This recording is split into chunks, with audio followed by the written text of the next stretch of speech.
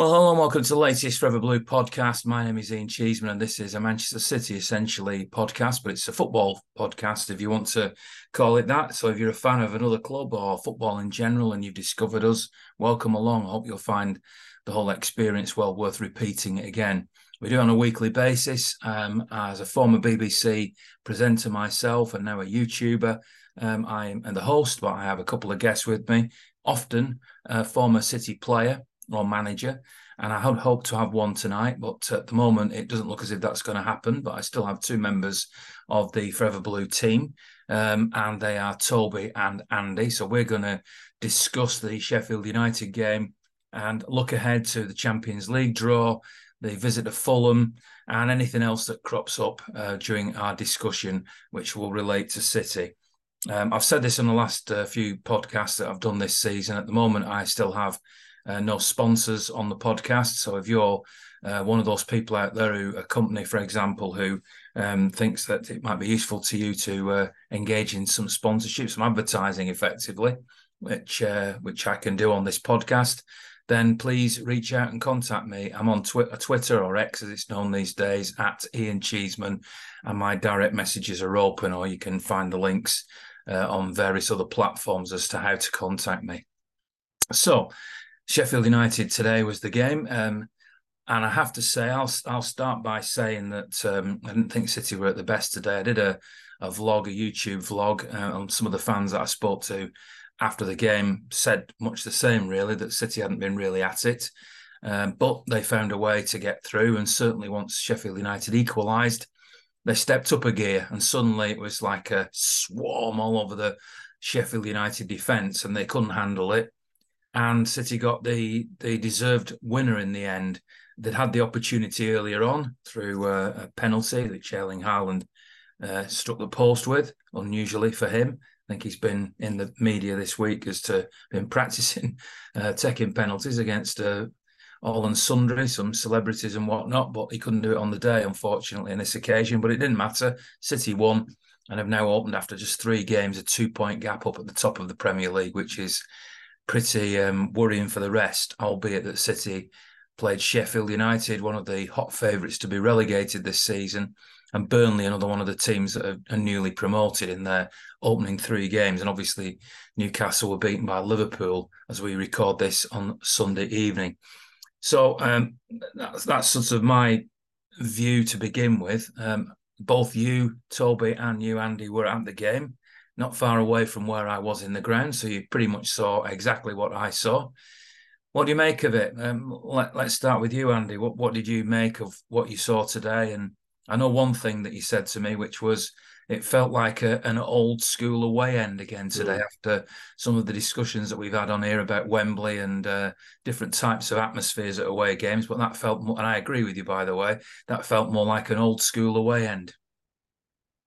Yeah, definitely. But I still felt as though we weren't as loud as we could have been. And I think that's partly due to the configuration, that you get these thin all the way along the side of a pitch, grounds. So, the early kickoff as well means there's a bit less fun juice being absorbed before kickoff.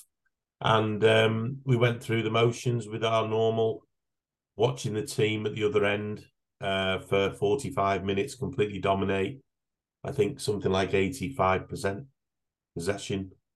Clearly just waiting for the egg to crack, and it came with one header, I think, that Haaland had, and then the penalty, and I think we all thought, here we go, this is it. And all it did was create the opposite effect, as it always does. When a team expecting to be whipped get a break, whether it's a VAR break or a penalty miss, and that really changed, I think, the mood of the game for the next period, and gave them a lot of hope. They started to bring us into an arm wrestle.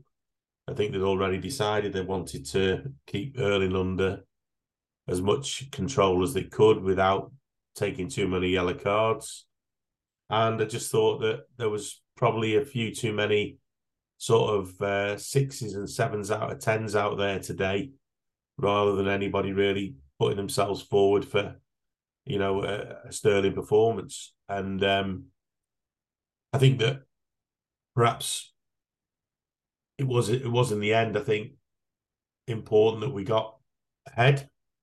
Didn't last. I think that Kyle can hold his head up high after his huge mistake, because for the rest of the game, he showed what character of a player he is in bringing us back into the game and being pretty much involved in 2 glorious chances, as well as Foden. I think that substitution was key in order to give us a chance to put it to bed.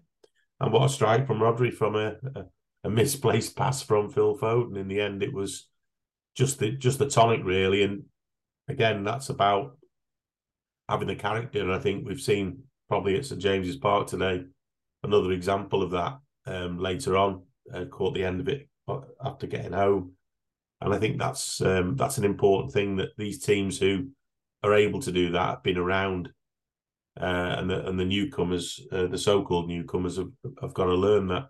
I thought Sheffield United did all they could do, and our cheese, we're the champions for a reason, and I think we showed that. You mentioned about the yellow cards and perhaps making so much attention on Al up front, Erling Haaland, I should say, but it was Jack Grealish that was drawing the fouls. I mean, I made it at least 3, possibly 4 players were booked purely for their tackles on Jack Grealish. Now, as a City fan, I suppose I should be saying that's because Jack Grealish causes so many problems, and no wonder he gets fouled, because he's so dangerous. But the other side of that argument would be that he seems to look to go down, to me, and he also looks to try and get the opponents booked. Unfortunately, I don't like to see it, but he does.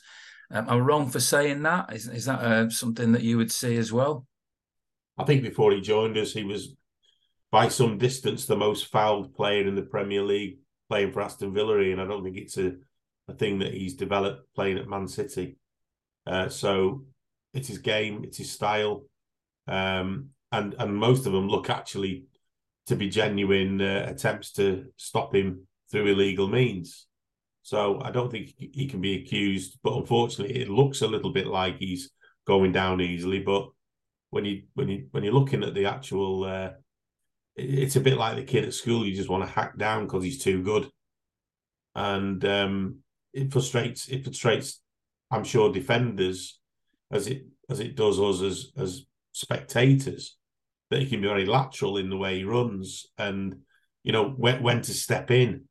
Sometimes they're not quite sure, and I think he's got them beat in that regard. So, no, I don't think it's unfair. I think he's playing the game genuinely, and if he picks up a few free kicks, great. I just wish we knew what we were going to do when we won a free kick, because I thought today that was one part of our game where it really was. It was really poor, apart from one free kick that Alvarez made the keeper pull a save off.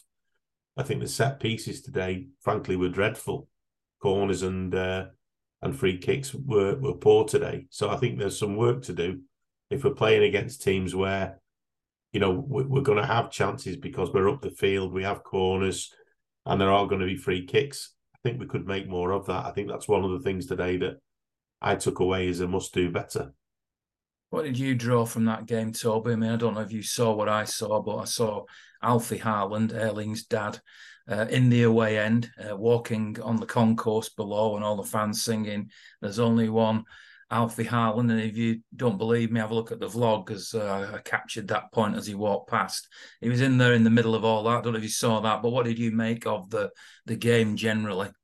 I saw Alfie before, actually, when he was walking into the away end, so I knew he was there. But I think you guys pretty much summed it up pretty well. I think we weren't at our best today. I think that was pretty abundantly clear. I said after the game, I called my dad after I left the stadium, and I said, how many chances did we need to have in that game to wrap it up?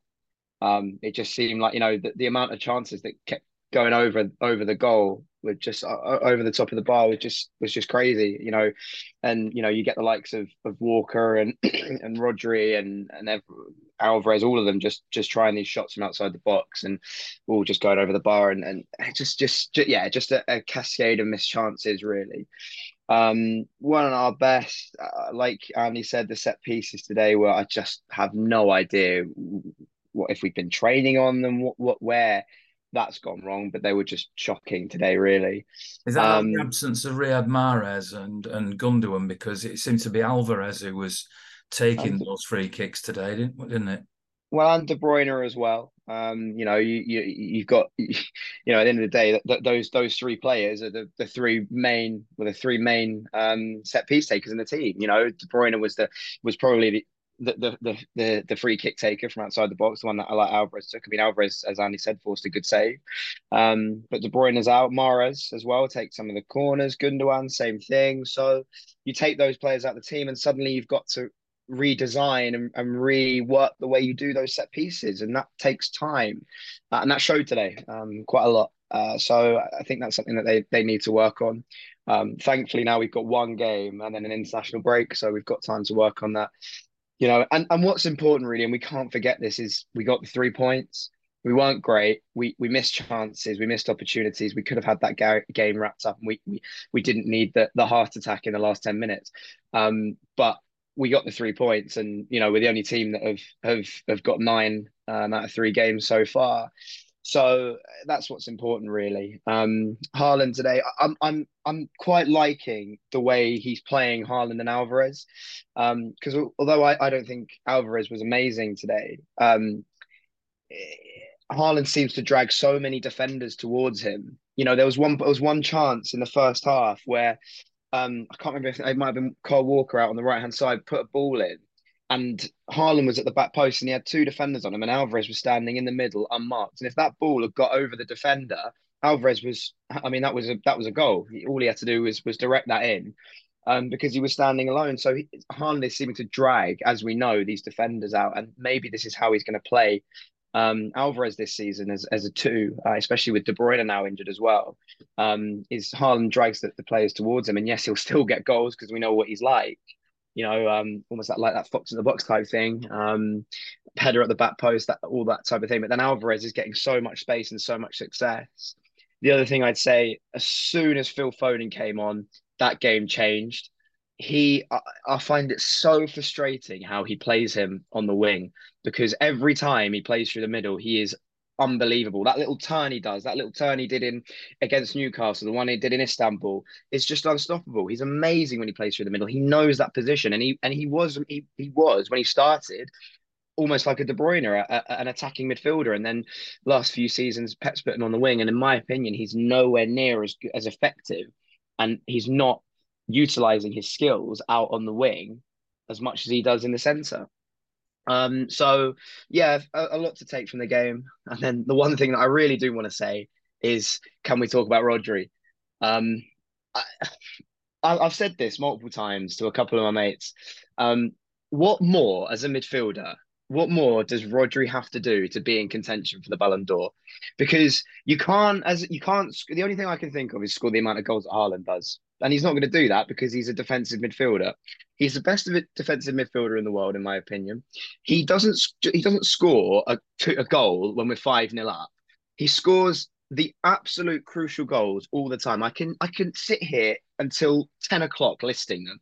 We're talking the one today, Istanbul, Arsenal, when we won 2-1, and that effectively won us the league because we were 1 point. I mean, the goals he scores, and it's not just that. The way he controls the midfield is unbelievable. I honestly, I think Haaland will win the Ballon d'Or. I think he deserves to. But if we don't have 3 players in the top 5 of the Ballon d'Or, it's a complete farce, because he deserves it. He's immense. He's so good. In my opinion, maybe I'll get I'll get a bit of backlash for this one, but I think he's better than Fernandinho ever was for Man City. I think he's incredible. I think the way he controls the ball, the way he controls the midfield. We talk about a few years ago when Kante was in that Chelsea midfield and they won the ball back on average after about 11 or 12 seconds across the whole season. It was mental. He was such a huge part of that. He controlled the midfield. That's what Rodri's doing. He's so good, so controlled, so calm, and he's so consistent as well. He never drops lower than an 8 out of 10, and I just think that needs to be recognised. Brilliantly said that. I mean, I was going to bring up that very subject, so you beat me to it, but I've got no problem with that. And what you've said, I'd agree with. I mean, if you go back on some of the old podcasts that we've done, I can't deny that when he first came to City, I was a little hesitant. I thought he was a little slow on the turn, and comparing him to Fernandinho, which you've done. I thought his defensive qualities were not as good. However, he's brilliant two-footed. He's definitely improved. In that game that you've just talked about now, he was, in my opinion, City's best player by a street. It felt like he was the only one that had any goal threat. He had several attempts that missed the target, some of them horrendously, some of them not by very much at all. And it didn't surprise me at all when he got the goal. And I think with the absence of Kevin De Bruyne and the absence of Ilkay Gundogan, the real genius creative midfielders that were in the team last season and at the moment are absent because obviously one's gone and the other's injured. It felt like in that game at Sheffield United, Rodri was the key player until, as you say, on came Phil Foden and added a little bit of a different dimension. I thought Bernardo, who I'm a big fan of, in the position that he's been playing just recently, isn't quite as effective. Everybody's better, I suppose, in these creative roles when they're playing down the middle, and everybody can't play down the middle. But Rodri is as that player, that creative player, and I mean, it's the little things he does as well, which I really admire. When he's under pressure, that for a big man, he sort of stretches out with his toe and just does enough to find another blue shirt. When he's got the time, he can do it beautifully, and it's poetry in motion. But when he's in them tight situations, he's still exceptional. And by scoring the goals you quite rightly highlighted, he's adding a different dimension. Now, whether or not he's quite the best player in the world, which is what Ballon d'Or is really in a calendar year, that one, I'd say it's up there to be debated, and I wouldn't strongly disagree with it. But perhaps he needs to have done that more, scored more goals, as you say, being more involved in the creative side consistently through the year. But listen, City have won everything this year, so surely the Ballon d'Or winner comes from City. Although I have to say, if it was possible to give the Ballon d'Or to Pep Guardiola, even though he's not playing, that's who I'd give the Ballon d'Or winner to, because it doesn't matter who he brings in. You know, Kovacic, who was a player that was okay and decent at Chelsea, suddenly looks a better player. I can't wait to see Doku come on and see what he can do. And obviously City are linked with other players, Neves from Wolves, which may happen this week. And you think whoever he brings in, this fella Pep, even laying in a bed somewhere on a phone call to his mate Lillo, who was on the bench today, seems to be able to pull the strings and just get this team to do extraordinary things that nobody else could do. But Andy, let's talk about Rodri. What's your verdict on him? First line of a song, I believe. Yeah, they were singing it today. I videoed it, and I've even called the vlog there. If you look on YouTube, let's talk about Rodri. It just seems very topical. All you've said, I agree with. However, today he skied a couple of shots. He did. And he was very frustrated about that.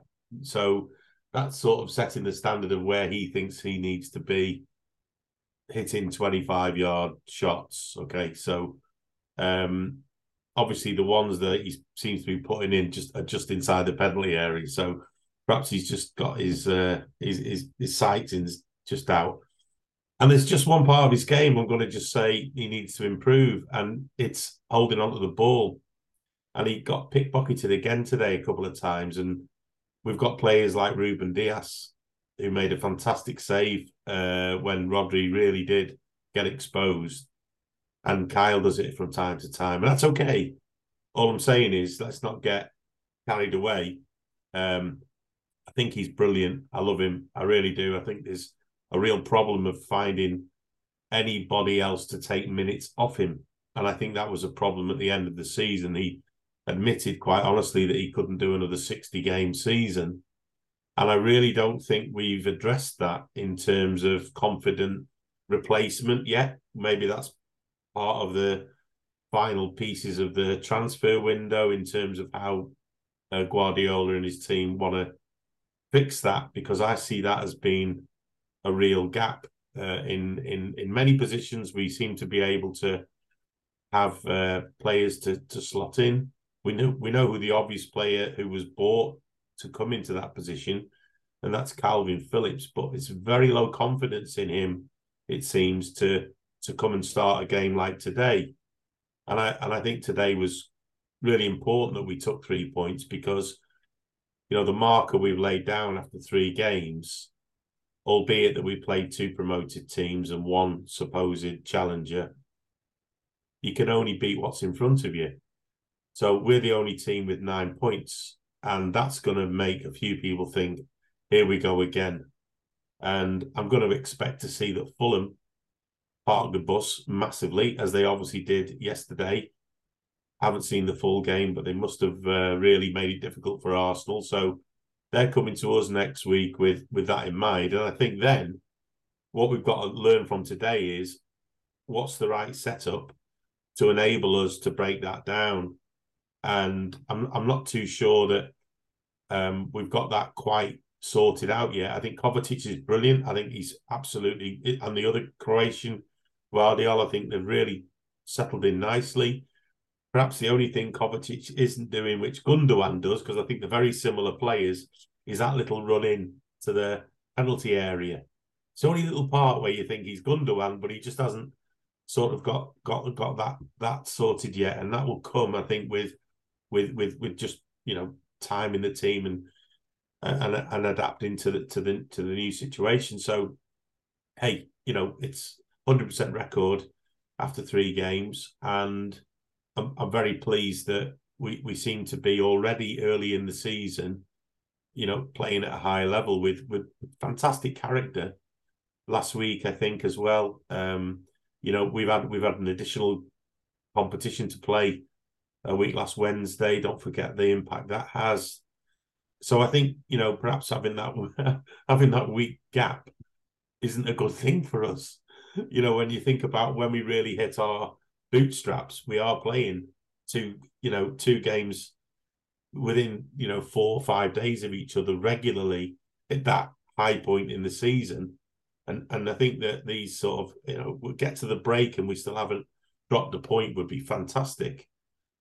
So I think Rodri, honestly, don't get me wrong, if we're just picking holes there, that's the only area where I would say if you were an opponent, you'd say, press him hard, because he can lose the ball and be pickpocketed. But other than that, I think he's the best number 6 in the world.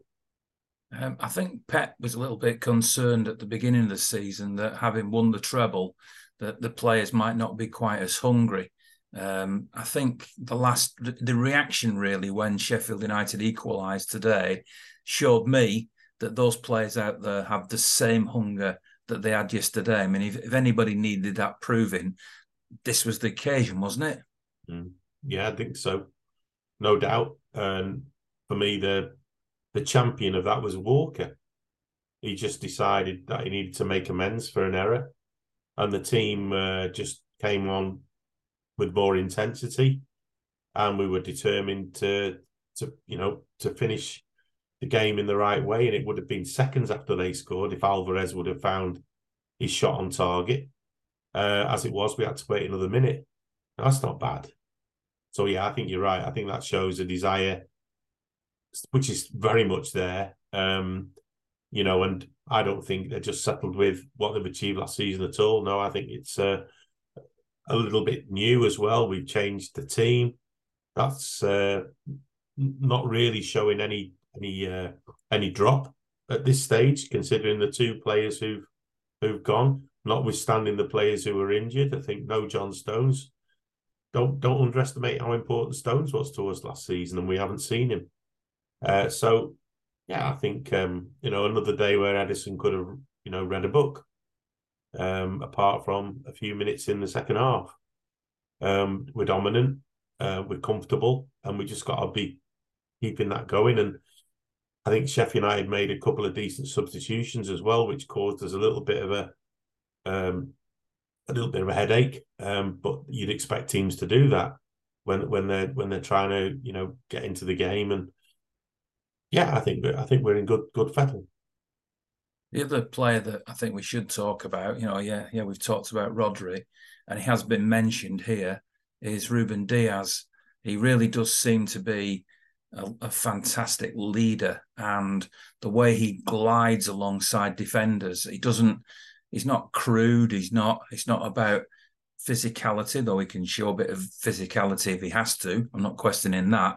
But he has such a clever football brain in the way that he organises things and the way that he anticipates things and the positions he takes up in between the man with the ball and the man who he's trying to thread it through to. I think we're starting to see him at his exceptional best out with Toby. I mean, he's a player that when I see him in that defence, I have complete reliability on. Yeah, he's fantastic. I mean that even that first season he came in, when we got to the Champions League final the first time, he was exceptional. And we all know that. And he's I hate to use the commentator's cliche, but that Rolls Royce of a defender, really calm on the ball, really composed, as you say, gliding between defenders, really fits the system perfectly. And we see how Pep changes the system so much and how much he's changed the system in the last 2 years. Look at it last season. We had no fullbacks from January onwards last season, and he adapted to that and almost was like a leader of that. He was almost a pivotal part of that.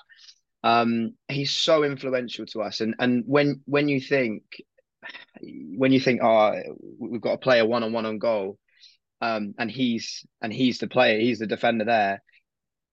He'll always put a tackle in, and he doesn't make those big mistakes. He doesn't, not very often anyway. It's quite almost like a Halley's Comet when he makes a big mistake. And it's so, one of the big things under Pep before he came in was we lacked, and we spent so much money on trying to bring in a defender that would be what he is, that calm, composed leader at the back. I love the way he goes around different players as well. Yeah. I'm sure he was the first one to Erling Haaland when the penalty didn't go in, and he sort of, it feels like to me the natural captain of that team. I agree, and you see him before the game as well. I don't know. Honestly, I haven't seen him do it this season. I haven't watched him do it this season.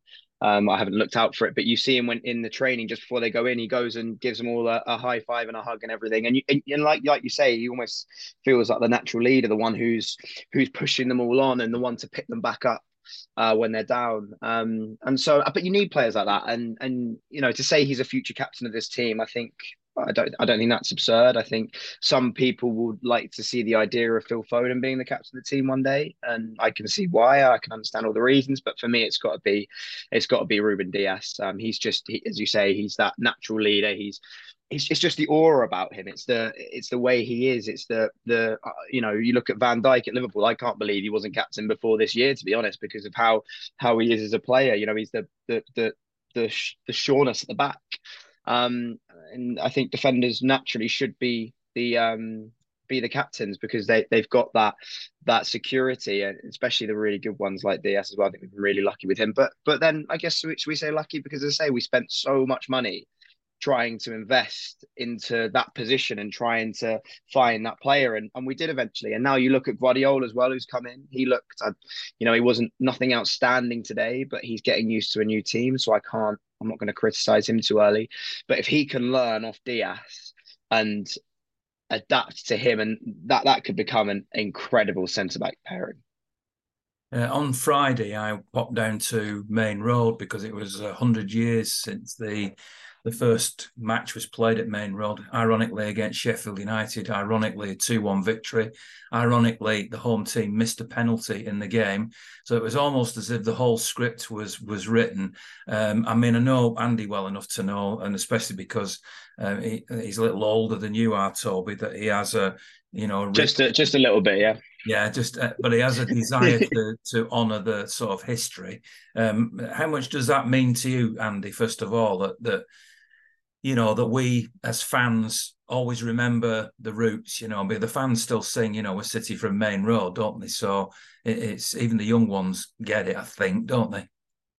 Yeah, I've been following the Gary James thing online about 100 days to to the 100 years. And yeah, I think that Maine Road will always be, for those of us who were lucky enough to enjoy time watching City in good days and bad days there, your spiritual home. And that will eventually pass in time, of course. But yeah, there's certainly we're City from Maine Road, and nothing will change that.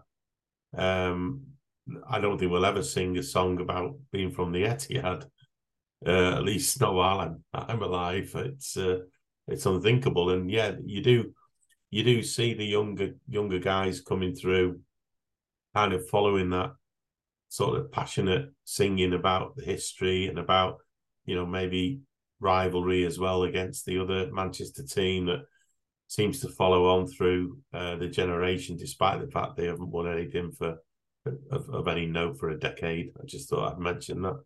And by the way, if you watched the vlog today, you'll find out, I didn't know this before today, I looked it all up. Sheffield United, as well as having been at Bramall Lane for a long, long time, actually were the first team in the world ever to be called United. Oh. There you go. I didn't know that yourself, did you? No, it's a first for me. I even learned today from your mate Charlie that he used to go and watch City there when it used to be a cricket ground. No, yeah. I don't qualify for being that old, so maybe you do. But yeah, that's a new one for me as well. But I like Bramall Lane. I think it was 3 years ago we were last there. I always feel as though it's an easy ground to get in and out of as well, which is always helpful. So there's no early darts there. It's a good ground. The fans are pretty up for their team, and as you know, we've had to fight for that today.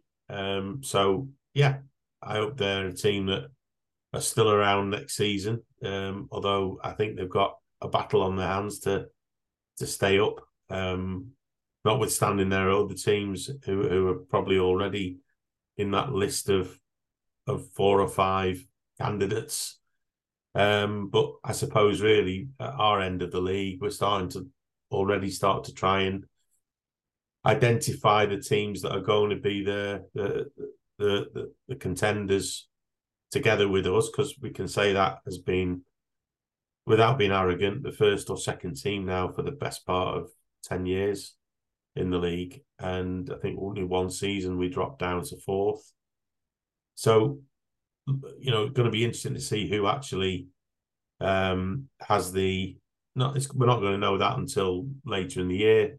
No point in winning the Christmas Cup, because there's one team who's done that, and they're excited today because they turned Newcastle over with 10 men. So, yeah, I think Maine Road for me, thinking about, knowing we're going to have a former City player who played at Maine Road for the club on tonight. You go back and think about, the days that we enjoyed there, but being relegated as part of my Maine Road memories, and that was dreadful. And, being 2-0 down at Wembley, which would have been pertinent today, was also a terrible feeling against Gillingham. So, those days, I hope I never feel again, to be honest. But they're there in the history bank and in the character that makes us what we are. Well said. Now, the Champions League draw is going to be made this week, and you mentioned there about ease of access at Sheffield United, and I know that you were also a little bit concerned of who City could draw in the Champions League. And I'm guessing Red Star Belgrade, who are in pot 3, the team you want to avoid. Just for the people who don't know, I mean, this hasn't been fully decided yet who's in what pot, because there's some second legs of qualifiers to come this week. But we're in pot 1, City are in pot 1, along with Sevilla as the UEFA Europa League winners, Barcelona, Napoli, Bayern Munich, Paris Saint-Germain, Benfica and Feyenoord. So City can't play any of them teams. They will play, though, either Real Madrid, United are in that pot, obviously they can't play United because they're English, Real Madrid, Inter Milan, Borussia Dortmund, Atletico Madrid, Red Bull Leipzig, Porto, and Arsenal, who City can't play. So it's 6 teams there. Real, Inter Milan, Dortmund, Madrid, Leipzig, Porto. Who do you fancy out of that pot, Toby? I know you're a regular traveller to European games, so... Just out of pure bias to myself, really. I kind of hope we get into Milan. They're knocking down the San Siro at the end of the season, so I really want the opportunity. And I think even if we don't draw them, I think I'll try and go just for a game there, just because I think that's one of those bucket list stadiums, and I think a lot of people will agree if you've done it. I've never been there before, so I'd really love the opportunity, and I was really hoping that we'd get them in the Champions League last season, and we did, but it was the final by the time we got them, and that was a very memorable one. And yeah, maybe it'll be a bit of nostalgia as well if we play them. That, you know, just looking back on winning the Champions League as well. So that's who I'd like from there. I think literally we played all of those teams that have been in there in recent history. I think we had Dortmund last year. We've had Real Madrid over the last few seasons. We had Porto a few seasons ago. Who else was in that pot? Atletico a couple of seasons ago. Leipzig last season. Yeah. So I think that's one of the regulars. Inter Milan for that one for me. What about you, Andy? Who do you want out of that pot? I don't want Inter Milan. I've done the San Siro when we played Atalanta. It's a dreadful walk, and it's all the way up to the top there in the spiral. I think it's a 30-minute walk. So I don't care if the San Siro ever sees my footprints again. By the way, they keep having a stay of execution for this San Siro. So don't be surprised if they're still playing there in 3 or 4 years from now. But that's nailed on for me. It's Porto every day. Never mind the fact we lost the final there. We won one now, so it's fine. Yeah, great memories of the first time we played there in the Europa League, and a bit of warmth in the autumn would be nice. So Porto would be my choice there. Right, pot 3 seems to be fairly clear, although I notice there's a couple of asterisks against a couple of the teams. Those teams being Real Sociedad and Celtic. I don't know if that means they could drop into pot 4, depending on who wins those playoff games. But at the moment, that pot is Shakhtar Donetsk, obviously they're from Ukraine, Salzburg, AC Milan, Lazio, Red Star Belgrade, Sociedad, Celtic, and one other to be confirmed. Anybody fancying that? By the way, I never answered that one before. I'd definitely have Borussia Dortmund for selfish reasons, because I've got family in northern Germany, and that would be a nice trip for me. So we're all being selfish here. Yeah. In a footballing sense, I don't think there's an awful lot of difference between that group. Ironically, Inter Milan would be the team I'd feel most confident of beating. But anyway, what about pot 3? Toby? Well, for logistical side of things, Celtic would be nice. I've never been there before actually as well. I'd like to. Cost-wise, it would as well, yeah. Yeah, logistical side of things then. But then who else was in that pot? So we'll just say Salzburg. Shakhtar, Salzburg, AC Milan. So there's your San Siro again. Yeah, there you go. So if we ended up getting Real Madrid in the other one, AC Milan, yeah, for the San Siro again. To be honest, I mean, I'm not gonna lie, right? I used to sit here before these draws, and be a bit nervous, and you get worried for the Champions League season, and then you get in the build up, and you get the whole our City gonna do it this time, all this rubbish, and this time because we've won it now, maybe I'm wrong for thinking this, maybe I'm wrong for having this opinion, but this time I really don't care, because I think whoever we get, we beat. I think we've shown that we can be consistent across that competition now, especially in the group stages. We conceded just 3 goals across the entirety of the Champions League last season. Only one of them was in the groups. So honestly, whoever we get, I think will beat. And even if we don't, we've won it already. And it'll be great to win it again. It's at Wembley, don't get me wrong. I'd love to be there again, and I'd love to win it again. But I think the pressure now, it feels so nice to go into these draws and go into these games with the pressure gone, and there being no, we need to get an easy group here, so we've got a better chance, so we can get this burden off our back. This is the last year, of course, that the Champions League is in this format. Next year, there'll be 4 home games, 4 away games against different teams. as I understand it, and you will be able to draw somebody from pot one, the same pot that you're in. So the whole tournament's going to feel very different next year. I should mention before Andy comes in and makes his selections that Union Berlin and Lens at the moment are in pot four. But I think there's several teams that are to be confirmed after the matches this week. So we can't really nail it down. But Salzburg, I'd love to go to Austria. I love Salzburg. It's such a beautiful place. So that would be my choice. Go on, Andy. Yeah. Well, Salzburg's not a new one for us, but for me, it's convenient for work reasons.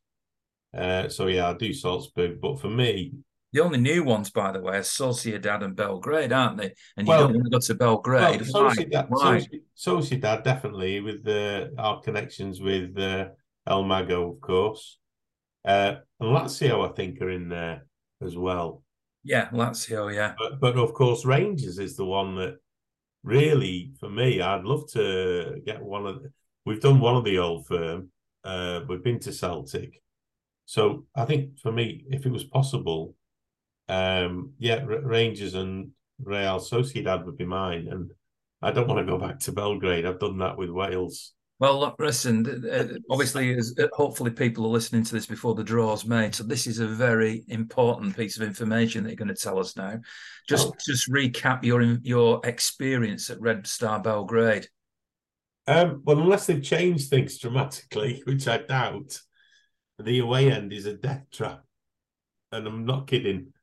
You've got a little door at the top, literally the size of your bathroom door, which everybody's got to filter in through.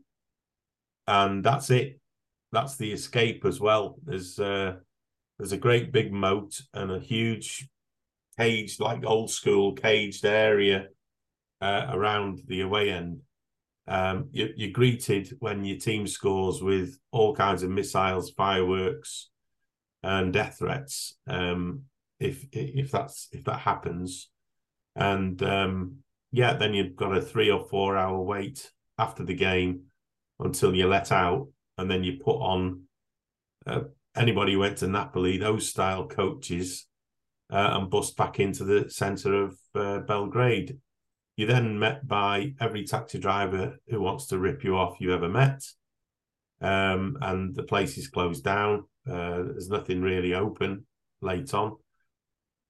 So unless that's changed, it hasn't got a great appeal really for me to go back there. It's an incredible historical Maracanã named stadium, and the players go out for half time and it takes them as long to walk back to the dressing room and come back. So they haven't really got a break. It's a crazy place. So no, I don't know if I'll be going to. I can't pronounce the new name, but it's Red Star Belgrade, and that'll be one I'll be avoiding. So on that doomy note, we'll bring this particular podcast to a conclusion with the aim of doing another one next Sunday evening. So thanks very much for listening. Thanks very much to Andy and Toby for being my guests on this podcast. And don't forget to check out the YouTube channel, the vlog that I've put up there, which hopefully you'll find interesting.